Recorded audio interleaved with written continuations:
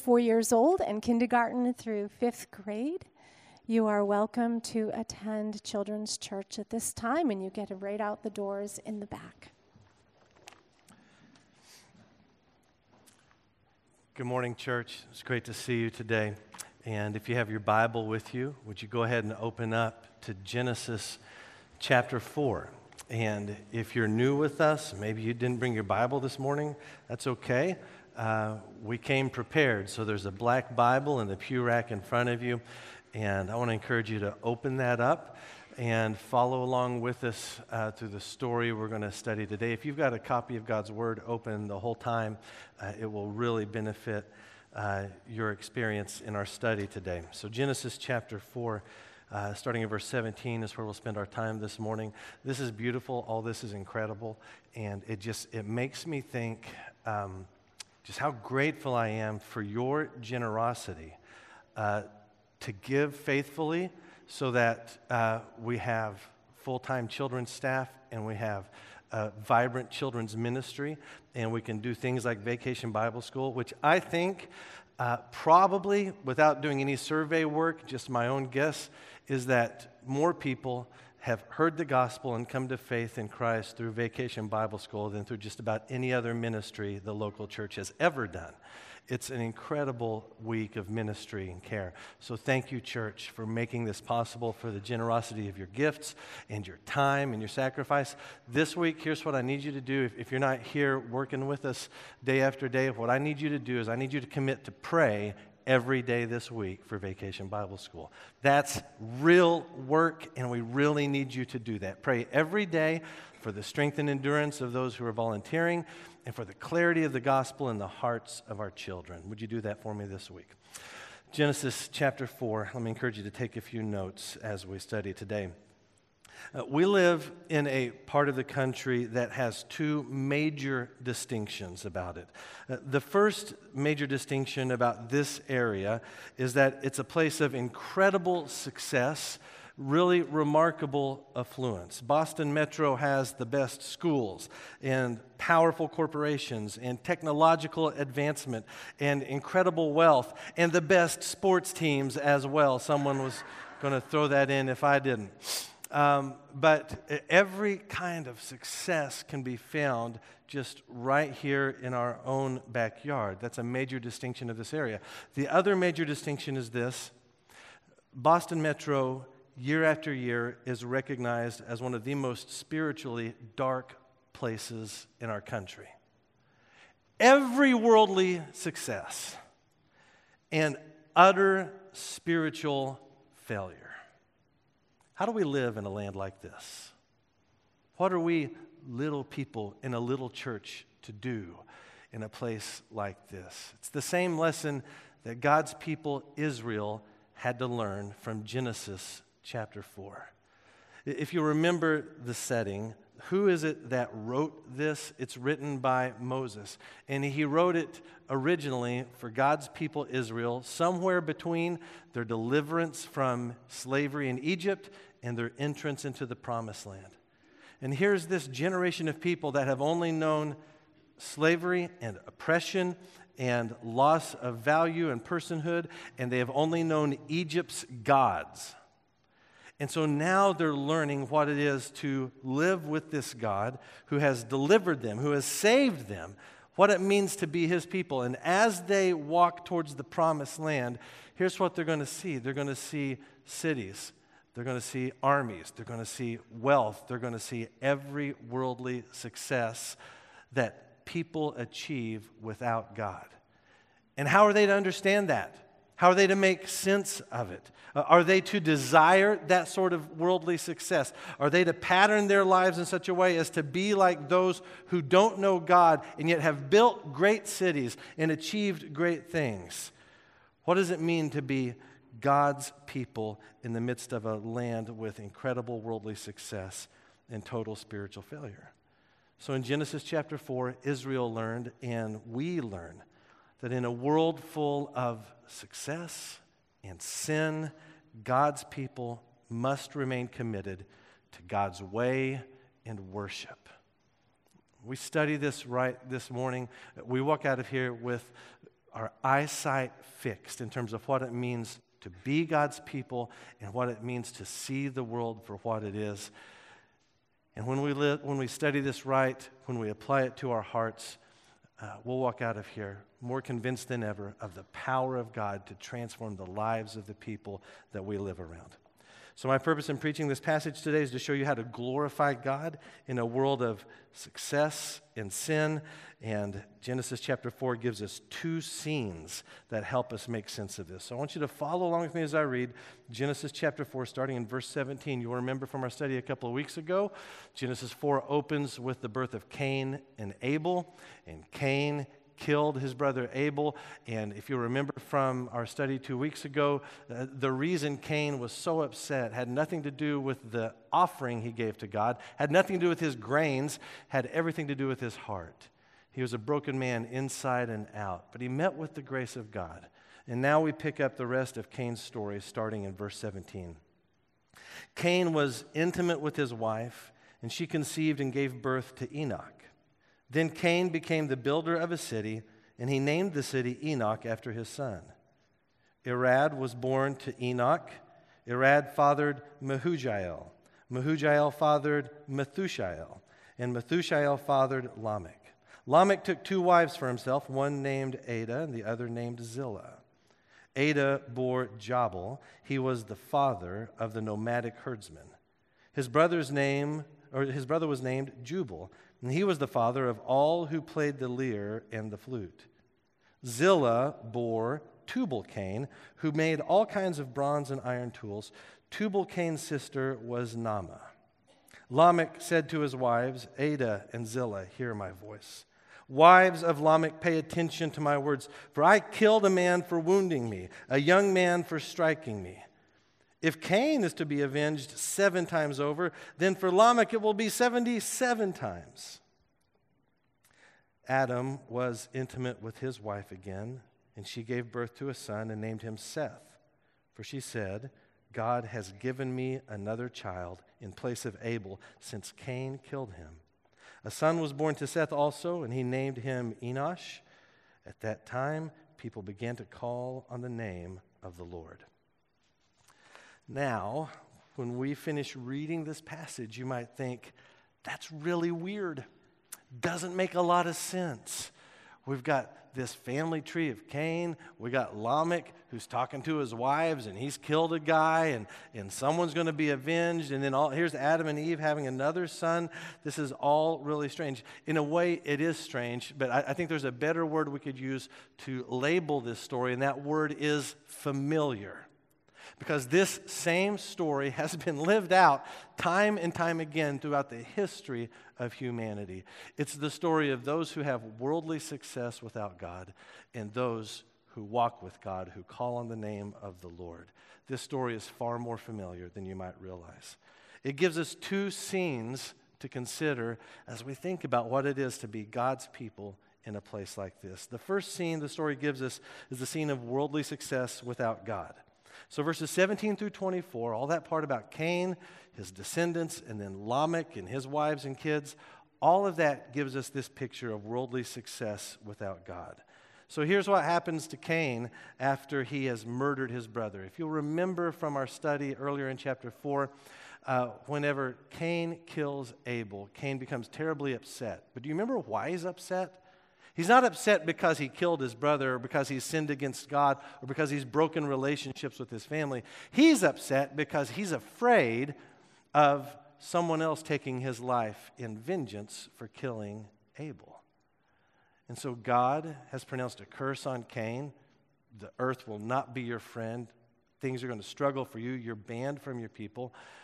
And Cain complains, this is too much for me. And so God in his grace put a mark on Cain so that people would not harm him. He can live his life until the very end. He won't be killed prematurely.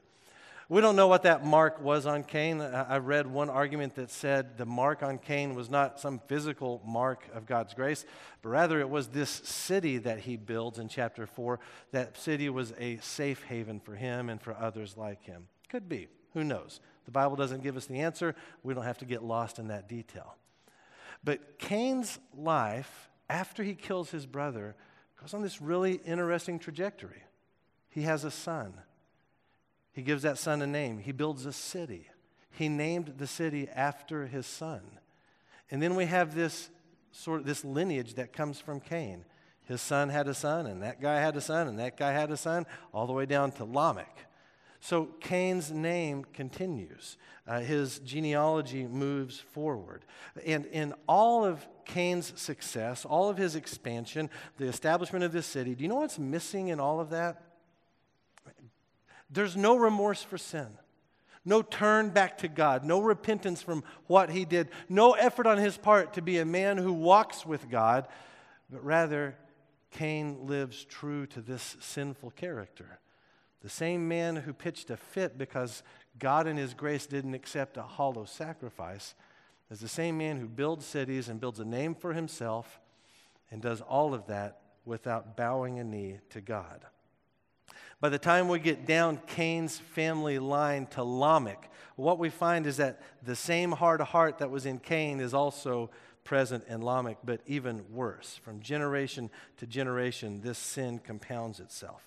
So when we meet Lamech in verse 19, we're given this really shocking detail about his life. Look at verse 19. It tells us Lamech took 2 wives for himself, one named Adah, the other named Zillah. 2 wives! Where'd that come from? That's not in Genesis. That's not in God's word or command or blessing. God's design, we know from chapters 1 and 2, is that God blesses one man and one woman in covenant marriage. For this reason, you shall leave your father and mother. The 2 shall become one flesh. Not the 3 can become one flesh, or the one man and as many wives as he wants can become one flesh. It's one man and one woman. Sometimes we read about polygamy in the Old Testament and we think, I guess it's okay. It's not okay. God never blesses polygamy in the Old Testament. On a side note, my wife Melissa and I, we have deep connections in Uganda. And we have a friend there who is a Muslim, and he practices polygamy. And here's the line he said that helped us understand what it's like to be a polygamist.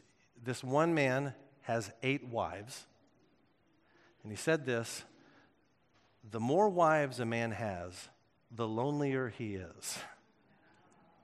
Hey, someone should put that on some aged wood and sell it at Michael's or something. I mean, that's truth. That makes sense. The more wives a man has, the lonelier he is. This is not God's design. But Lamech chases after his appetites. What Lamech wants, Lamech takes. Lamech and his wives have children. We're told about his son. They have 3 sons and a daughter between the 2 wives. His son Jabal is a herdsman. He develops animal husbandry. The Bible is not necessarily telling us that he invented it. It's just that he became the master of it. His son Jubal, he becomes a master of music. His son Tubal-Cain, he masters the making of tools. I mean, his kids are killing it. They're doing things that bring their dad such honor.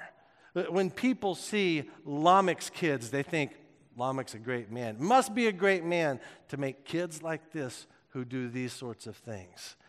It's really impressive what they all accomplish.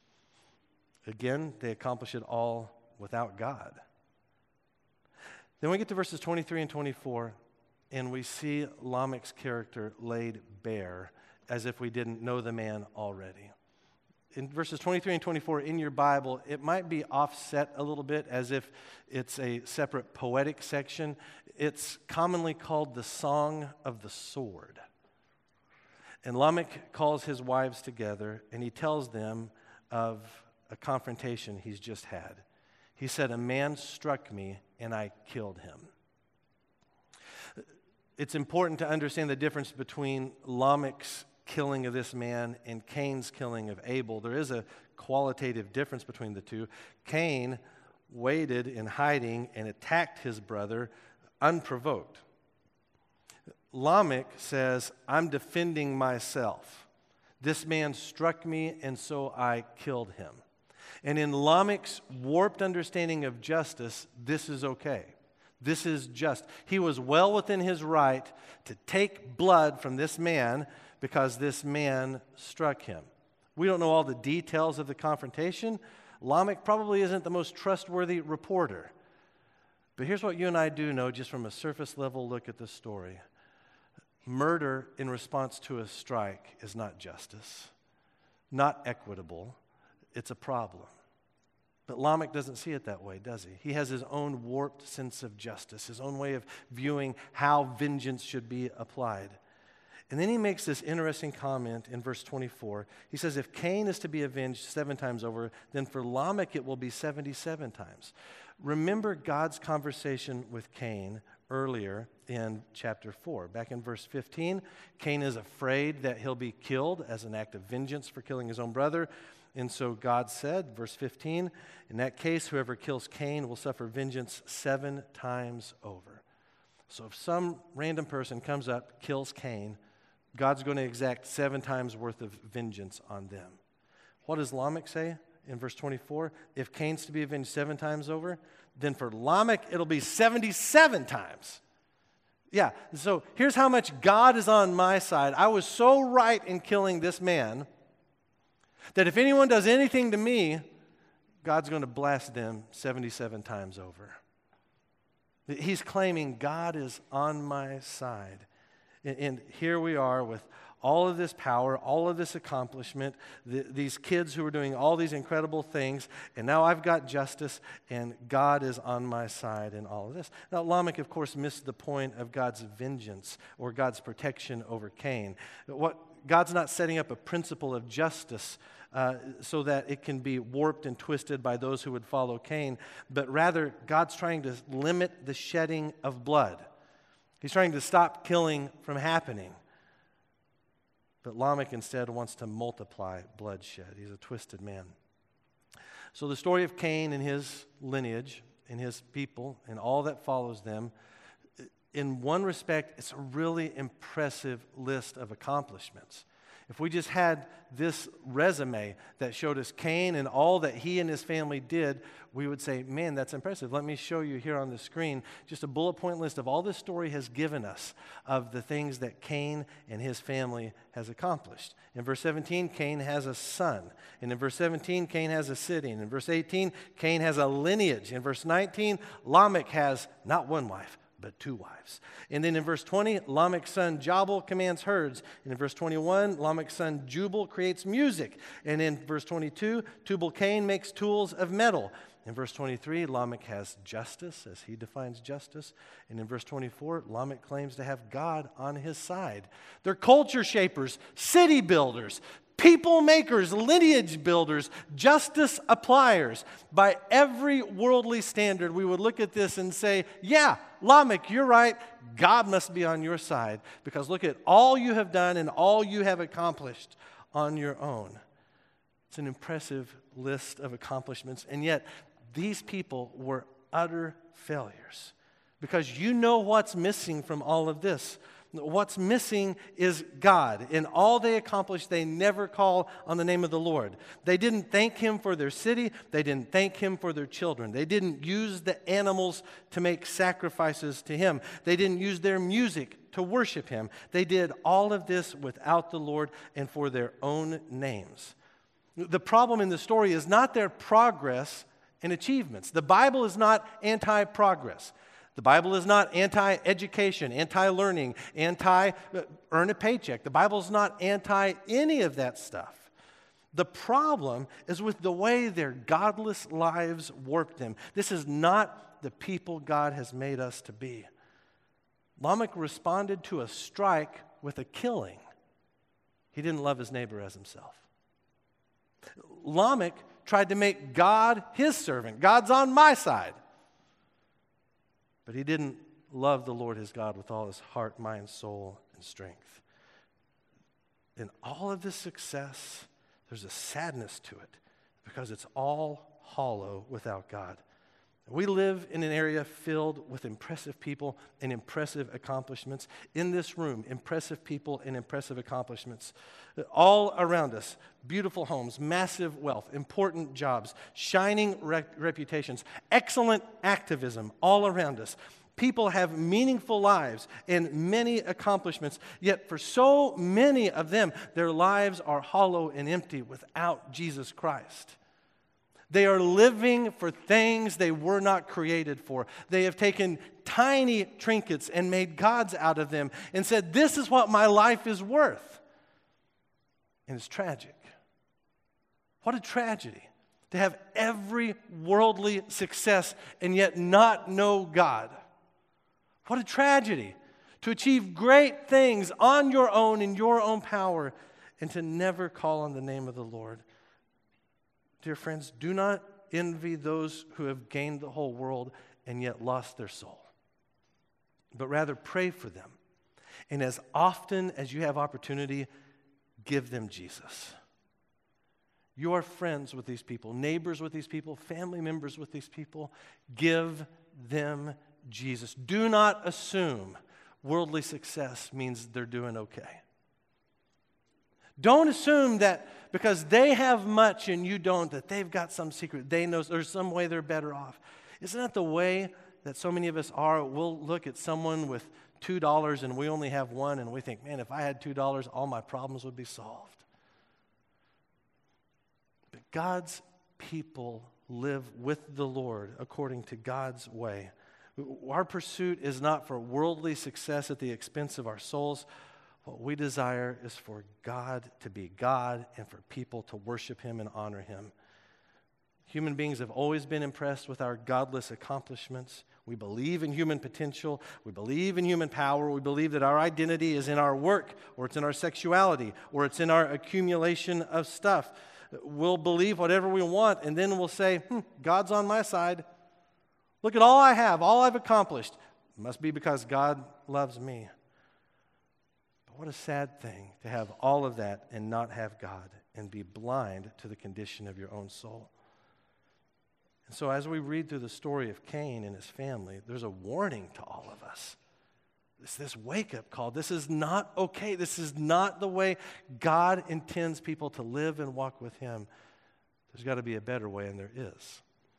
This story has two scenes to it. The first scene is about worldly success without God, and the second scene is about God's way and worship.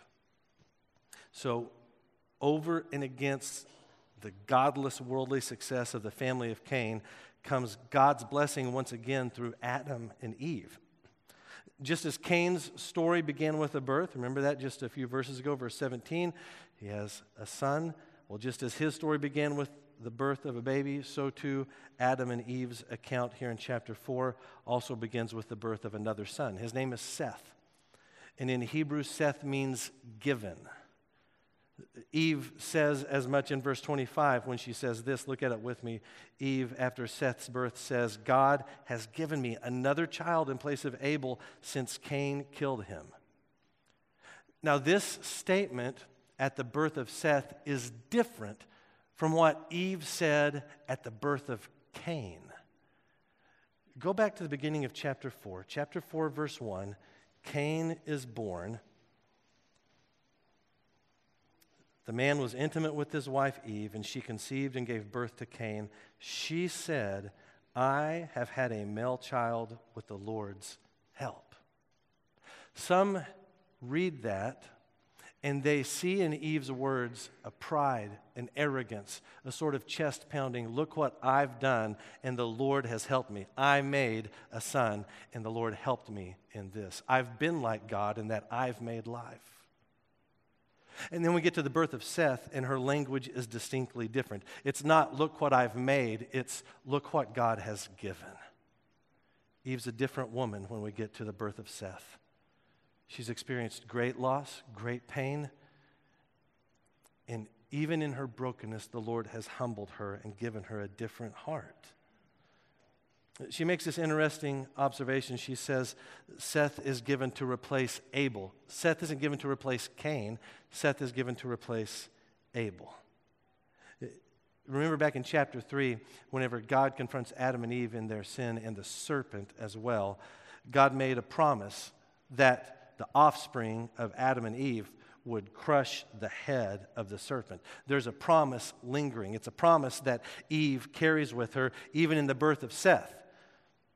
With the birth of Cain, she's got this promise in mind as well. My guess is that she expected her firstborn son, the one she made with the help of the Lord, to be the child of promise who would crush the head of the serpent. But that wasn't God's plan, was it? God's plan never goes according to our predictions. We're wrong all the time. God always gets it right in His own way. It's not the oldest who's going to be the child of promise. It's going to be the child who is born in weakness. It's Seth. After a tragic loss, after heartbreak, after so many tears and grief, the promise isn't gone. The promise is going to be fulfilled through the one no one else would have chosen. God isn't going to fulfill His promise through the son with the city, the son with the lineage, the son with the culture makers, the son with the wives and the warped justice, but God's promise will be fulfilled through a baby who comes in weakness, born to a humble mother. Does any of that sound familiar? That God fulfills His promise through the birth of a baby and a humble mother. It's Christmas in July, you guys. Every Christmas, we're reading from Luke chapter 2. We should be reading from Genesis chapter 4. Linus recites the birth narrative from Luke chapter 2 in the Charlie Brown Christmas special. He should be reciting Genesis chapter 4. This is, and you might think, Cody, that's a bit of a stretch. I mean, I know you got to get us to Jesus, but that's kind of a weird way to go about it. No, it's not, because I want you to see what Luke chapter 3 tells us. In Luke chapter 3, we're given the lineage of Jesus through His earthly father, Joseph. And it starts like this: Jesus, son of Joseph. And then it begins to move backwards, son of Heli. And it goes all the way through these generations of names till we get to verse 38.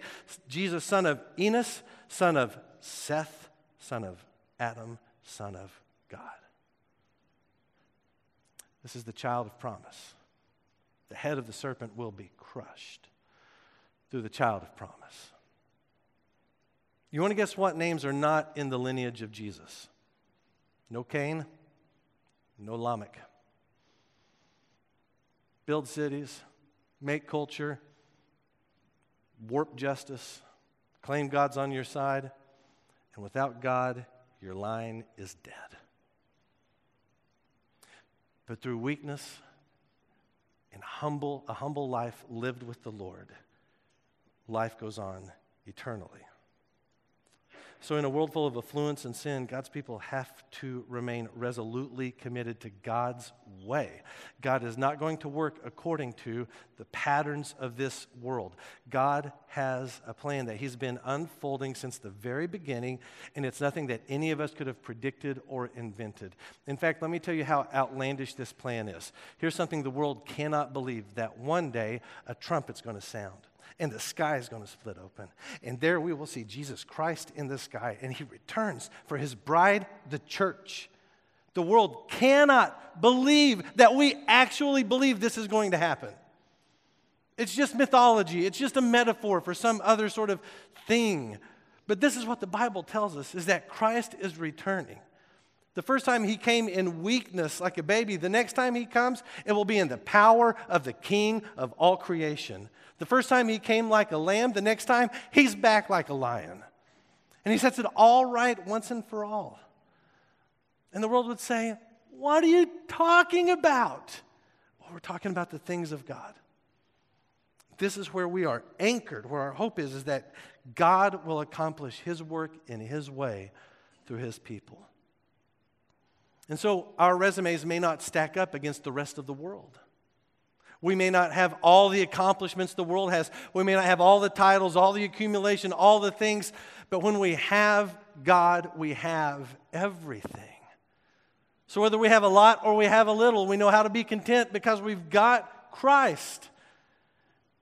And that's what changes lives. That's what lasts eternally, when God's people live in God's way. But not only are we to be committed to God's way, we're to be committed to God's worship as well. In a world of success, affluence, and sin, we're to be a people committed to the worship of God. So, verse 26, the last verse in chapter 4, gives us this incredible line. It tells us a son was born to Seth also. He named him Enosh. And at that time, people began to call on the name of the Lord. To call on the name of the Lord means to worship him. You're going to give prayers and sacrifices to him. Seth didn't build a bigger city. He didn't have more kids necessarily. He didn't create more culture. Didn't marry more wives. Didn't murder more bad people. Seth didn't out Cain Cain. He didn't out Lamech Lamech. But Seth and his people worshiped the Lord and invited others to do the same. So what are we supposed to do? Just quit our jobs, not pursue excellence, not try to achieve anything, not try to go to great schools or work in great places? Or is the Bible telling us just to divest ourselves of all of these things and just hold hands and sing songs to Jesus all the time? That's not what it's telling us to do. What we learn from Genesis 4 is that while the world will pound its chest at all it accomplishes, while the world will exalt itself in all that it owns, God's people must do our work and live our lives in such a way as to exalt God in everything. So whether God gives you a very public platform from which to live your life, or God gives you a very quiet, humble platform from which to live your life, God gets top billing. He's the hero of the story. He's the one your life announces to everyone around you. You see, there's no little people in God's kingdom. There are people that God uses in massive, hugely important ways through lives lived quietly and humbly for the sake of the glory of God. The giants among us are not those who have achieved the most, but those who pray the deepest. Those who worship from the core of their beings. Those who weep for the lost and give them Jesus Christ through the story of the cross and the empty tomb. Those are the giants in God's land. Those are the ones that come into a place like this with every worldly affluence and every spiritual bankruptcy and sees lives transformed for the glory of God. The person who lives to call on the name of the Lord and see others do the same. That's the life that lives in God's blessing. So Genesis chapter 4, not such a weird story after all, is it? It's so familiar. It's the world we've always lived in. And here we are, being taught once again how it is that we live in a land full of affluence and success and sin, and how we live faithfully in God's way, in God's worship. The successful life is not measured by worldly metrics. Can't be. But it's measured by surrender to Christ. And so here's the questions that we have to wrestle with today. As we reflect on our lives in light of Genesis chapter 4, we got to ask ourselves, whose family tree am I living in? Cain or Seth? Am I living in the way of worldly success without God, or am I living in God's way, in the worship of God, for the sake of his name and his glory? Do you live for your work, for your title, your advancement, your position, your power? Do you live for money? Are you obsessed with accumulating, saving, and hoarding? Do you live for your flesh? Do you indulge your appetites and desires without discretion? Do you live a life of corruption and yet claim God is on your side? Or do you go about your life and work in humble submission to God for the glory of God? God's plan all along is that we would live in the world he has given us, doing our work and enjoying our days with him at the center of it all. A writer named Zach Eswine said that just as Adam and Eve were given a place and food and work and each other within which God would walk with them and satisfy their souls, so the pattern remains for us, especially in a world marred by sin. We're to be a people that live with God at the center of our lives. He intends us to glorify him with every part of our being, with our toast and our coffee, whether we swing a hammer or we change a diaper. God doesn't want you to be successful as the world defines success. He wants you to be faithful. He wants you to call on his name. He wants you to live in the way of the cross. That's the successful life. The Apostle Paul said the very same thing in Colossians chapter 3, verse 17. He tells us this: whatever you do in word or in deed, do everything in the name of the Lord Jesus, giving thanks to God the Father through him. In all that you do, give thanks to the Father. Do it for the name of Jesus Christ. Brothers and sisters, do your work for the sake of the name of Jesus Christ. And when you play or you rest or you shop or you budget, whatever it is that you do, do it all for the sake of the name of Jesus Christ. And then there'll be a news story that develops in this area. They won't talk about all of the worldly success and all the spiritual failure. But through the humble obedience and faithfulness of a humble people who look more like Jesus in this world, what will happen is people will call on the name of the Lord. This town and the towns around it will become places where men and women and boys and girls call on Jesus Christ for their salvation. They recognize the emptiness of their giant homes and accomplished lives, or their small homes and their unaccomplished lives, and they realize, I'm made for more than this. There's more value to me than this worldly success, but there's a God who knows me and created me, and he's got a plan for my life, and he has sent his son to rescue me from my sin. And they'll call on the name of the Lord. They'll call on the name of the Lord. And people will be saved. Why not here? Why shouldn't that happen here? Why wouldn't God keep his promise to his church and to his people here? God has people in this city who have not yet heard and need to. God has people all over this area. And he needs a church like us who will not be swept away by worldly success or worldly pursuits. A church that will walk humbly in the way of the cross to make Jesus known to these people who are so precious to him. That's the kind of Christian I want to be. It's the kind of church we want to be. Brothers and sisters, may it be said of us that in our time, people called on the name of the Lord. Now, if you're not a follower of Jesus Christ, I want to make sure you understand there's this narrative, this false narrative that hangs over your life. And the narrative is this: you're meant to be successful as the world is successful, and God exists to help you get there. Now, that's what Lamech believed. And that's how he lived his sad, short life. But here's the truth.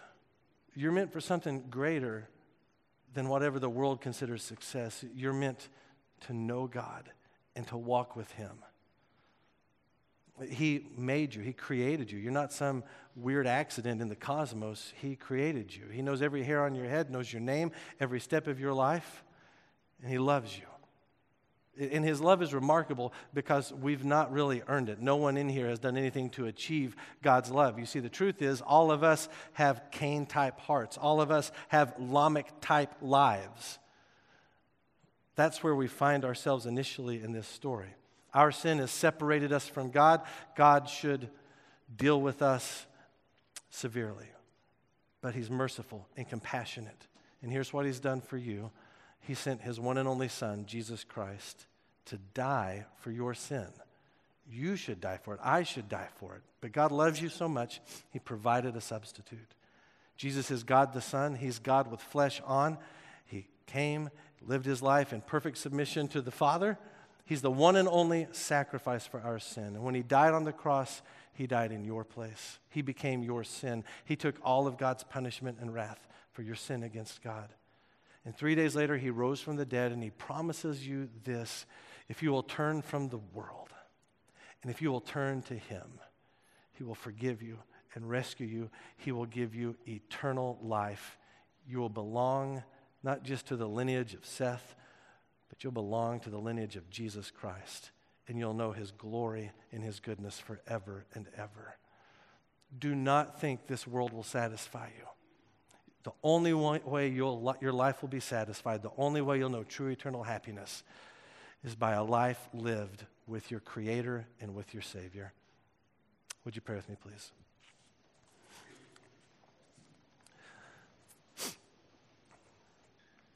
Father, thank you for the clarity of your word this morning. that shows us unequivocally what a failure life is lived without you. Father, humble us as we apply this to our lives, that we would not say something like, oh, well, I haven't accomplished much, so this isn't for me, this is for them. Because if we know anything about our hearts, we are quite capable at making gods out of the smallest things. We're quite capable of living arrogant and pridefully with our tiny accomplishments. But Lord, humble us this morning, that we would live in such a way as to make your name known and to glorify you in all that we do. Let us be a people who live lives of worship, not just Sunday mornings of worship, but that day in and day out in every sphere of our existence, we live with an awareness of you, and that we live with a bold witness so that others might also call on your name. Lord, I pray for friends in here that walked in here living according to the world's values, the world's justice, the world's successes. Lord, open their eyes. Let them see their value in you and the life you have for them in Christ. Lord, call them to your side now as they call on your name. It's in Jesus' name we pray. Amen. As we go out calling on the name of the Lord and inviting others to do so, let's sing.